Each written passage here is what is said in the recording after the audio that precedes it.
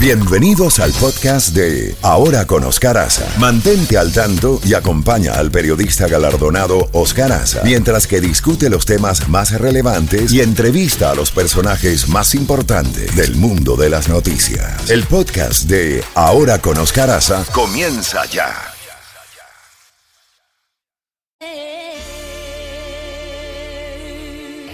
Z92. En Ahora con Oscar Aza, Contacto Directo con Jacobo Goldstein. Así es, cuando son las 7:36, hacemos la comunicación directa con Jacobo Goldstein, el hombre más informado de la política acá en los Estados Unidos, el hombre que no descansa, está 24/7 ahí con su bandeja llena de noticias. Jacobo, con los buenos días, ¿cómo estamos? ¡Feliz mañana! Gracias por la publicidad, pero no es necesario. Oye, déjame empezarte diciendo que yo uso mucho Uber después de las 7 de la noche, porque tengo mi asistente que está a ciertas horas, pero si tengo que... Y he logrado ver cómo tantos latinoamericanos y miembros del Caribe están haciendo el trabajo de Uber.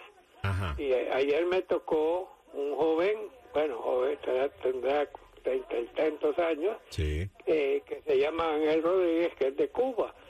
Pero también me he topado una gran cantidad de ellos, de Haití, de Colombia, de Venezuela. He tenido argentinos, chilenos, brasileños, me tocó una vez un panameño, me han tocado mexicanos. O sea que tenemos un gran número de este se llama, de anoche se llama Ángel Rodríguez y es de La Habana, Cuba, y él lleva 12 años en este país, tiene a su esposa, sus hijos, sí, y muy trabajador. Así que los saludo a todos ellos. Yo sé que no es fácil, pero los saludo por la misión que están haciendo y me encanta ver a tantos latinoamericanos que también tienen eso. Mucha gente lo usa el caparro como un trabajo adicional, sí. Trabaja de día y de noche para lograr la canasta familiar que está tan cara en estos momentos. Sí, señor. Okay, hablando ahora de política y de salud, porque ayer vimos un incidente que verdaderamente nos dejó a todos, a mí me dejó congelado. Igualmente, sí. Estaba Mitch McConnell, es el líder de la minoría republicana del Senado, pero él fue el líder de la mayoría durante 12 años, o sea que es una de las personas más conocedoras de cómo funciona el Congreso. Hace 3 meses él tuvo una caída que lo llevó al hospital, estuvo casi 2 meses con problemas, también tuvo otra caída en Finlandia, estaba en una visita y yendo a ver al presidente de Finlandia, saliendo del coche se cayó, se quebró, tuvo varias quebrantaduras también, sí. Y en suma total ya lleva 5, estamos a mitad de año todavía, no estamos en julio, él lleva 5 caídas o cosas en el que va del año, y él tiene 81 años de edad. Ayer estaba él hablando con los periodistas después de una reunión, y estaba hablando y de repente se le vio una mirada así como sí, rara, como que, y estuvo callado hasta a mitad de una sentencia, sí. De repente dejó de hablar y los ojos los tenía así como perdido, claro, ¿no? Como perdido, una mirada perdida. Sí. 23 segundos. Sí. Tú oyes 23 segundos y que son 23 segundos, pero cuando lo estás viendo se ve claramente, y uno es cuando estás en el semáforo y ves la luz roja, sí, y estás esperando que cambie. Bueno, sea como sea, vino uno de los que lo estaba acompañando, un senador republicano, uh-huh, que es médico, se le acercó y le dijo, oye Mitch, vámonos, y ahí cuando iba caminando se veía raro. Él regresa 12 minutos después y habla con la prensa, habló bien, pero yo todavía lo veía como un poco cansado o algo. Bueno, resulta ser que vamos a ver qué es lo que va a pasar con su salud. Él es una persona muy importante para el Partido Republicano y ya tiene la edad y estas cosas. Pues tenemos por el otro lado a la senadora demócrata de California. Bueno, vimos que Nancy Pelosi, ella no era por enfermedad, ella se retiró por razones de amenazas a su esposo y porque ya estaba cansada de pelear tanto. Pero ¿cómo se llama la otra? Nancy, que tiene 87 años, ha estado enferma y no quiere retirarse. Imagínese. Ella, o sea, hay momentos en la vida que hay que saber bajarse del caballo. Claro. Pero mucha gente no lo hace y tenemos consecuencias. Bueno, esa es una noticia. Otra noticia es lo que pasó ayer en Delaware. El estado de Delaware, que es la residencia del presidente Biden. Ajá. Que él nació en Pensilvania, pero él residió por años en Delaware. 30 años o más en Delaware. Ok, resulta que todos sabemos el caso del hijo Hunter Biden, sí, que está siendo juzgado por varias cosas, y de repente la fiscalía pronuncia que tiene dos casos de que no pagó impuestos. Correcto. A tiempo, de $100,000 cada año, creo 2018 y 2019 creo. Ya pagó y pagó con multa, pero el problema es que no pagó porque no quiso o por no fijarse, sí, porque no es que no tenía dinero con que pagarlo. Okay. O sea que no había una causa, que un accidente, que no, eso fue porque no pagó. No sé si se trataba de evadir o se trataba de pasar de listo o simplemente se le fue la canica. Y la otra cosa fue por unos actos con unas armas, que usó armas sin tener permiso, no sé qué. Bueno, resulta ser que llevan 5 años ese caso. Oye bien, Camilo, Caferro, 5 años.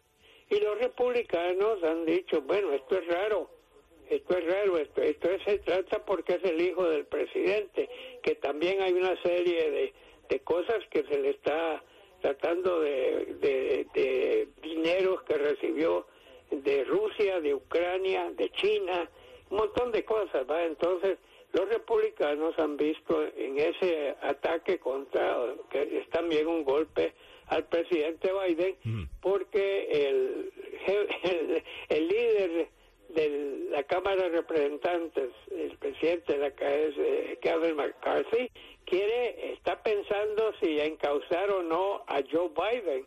O sea, los republicanos definitivamente están buscando una forma de también poner en aprietos a Biden como tenemos en aprieto al expresidente Trump. Pero Jacobo, la pregunta que se está haciendo mucha gente, expertos, es ¿por qué cambió la declaración Hunter Biden? Primero se declaró inocente y ahora cambió a no culpable por los delitos tributarios. O sea, es una... ¿Sabes lo que pasó? La jueza, que parece tener pantalones bien puestos, a pesar de que fue nominada por Trump.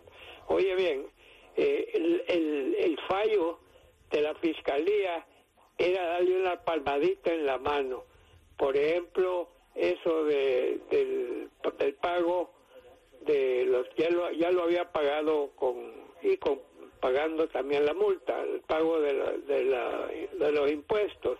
Sí. Y el otro, en realidad le estaban dando una sentencia verdaderamente no normal, pero no normal a favor de él.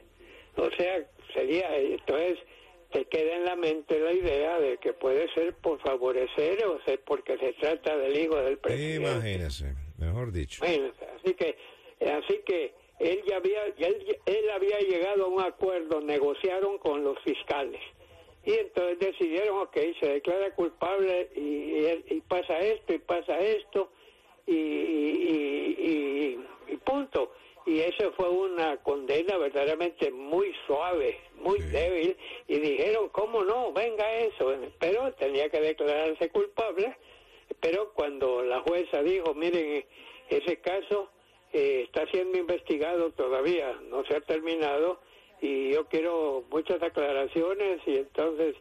y ahí es donde él se declaró inocente. En fin, esta novela continúa. Bueno, Jacobo... Todo un refuego, Café. Así es. Déjame decirte otra cosa, perdón, que es muy importante. Seguimos con esa calor enorme, ese calor que nos tiene locos acá en el Mediterráneo, Italia, Grecia, una gran cantidad de países. Es tanto el calor que hay incendios forestales tremendos, la ola de calor. Aquí en Las Vegas, si vas a jugar, si vas a Las Vegas a jugar en la ruleta, impresionante, entonces lleva calzoncillos porque el calor está en 116 grados, 25 días con hoy consecutivos. Sí, señor. Y hablando de consecutivos, las bolsas de valores de Estados Unidos han repuntado.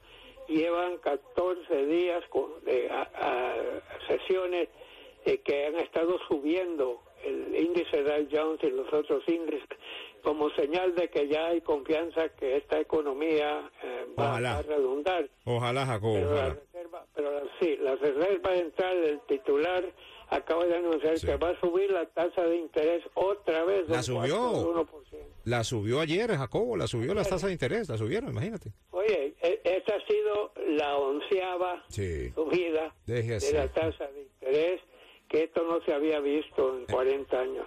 Increíble. Así que vamos a ver qué pasa. Sí, señor. Bueno, Jacobo, lo invito para que se tome un cafecito. Como le dice Oscar todos los días, cuídese el mapa genético y nos hablamos mañana. Y usted sigue ahí con su bandeja llena de noticias.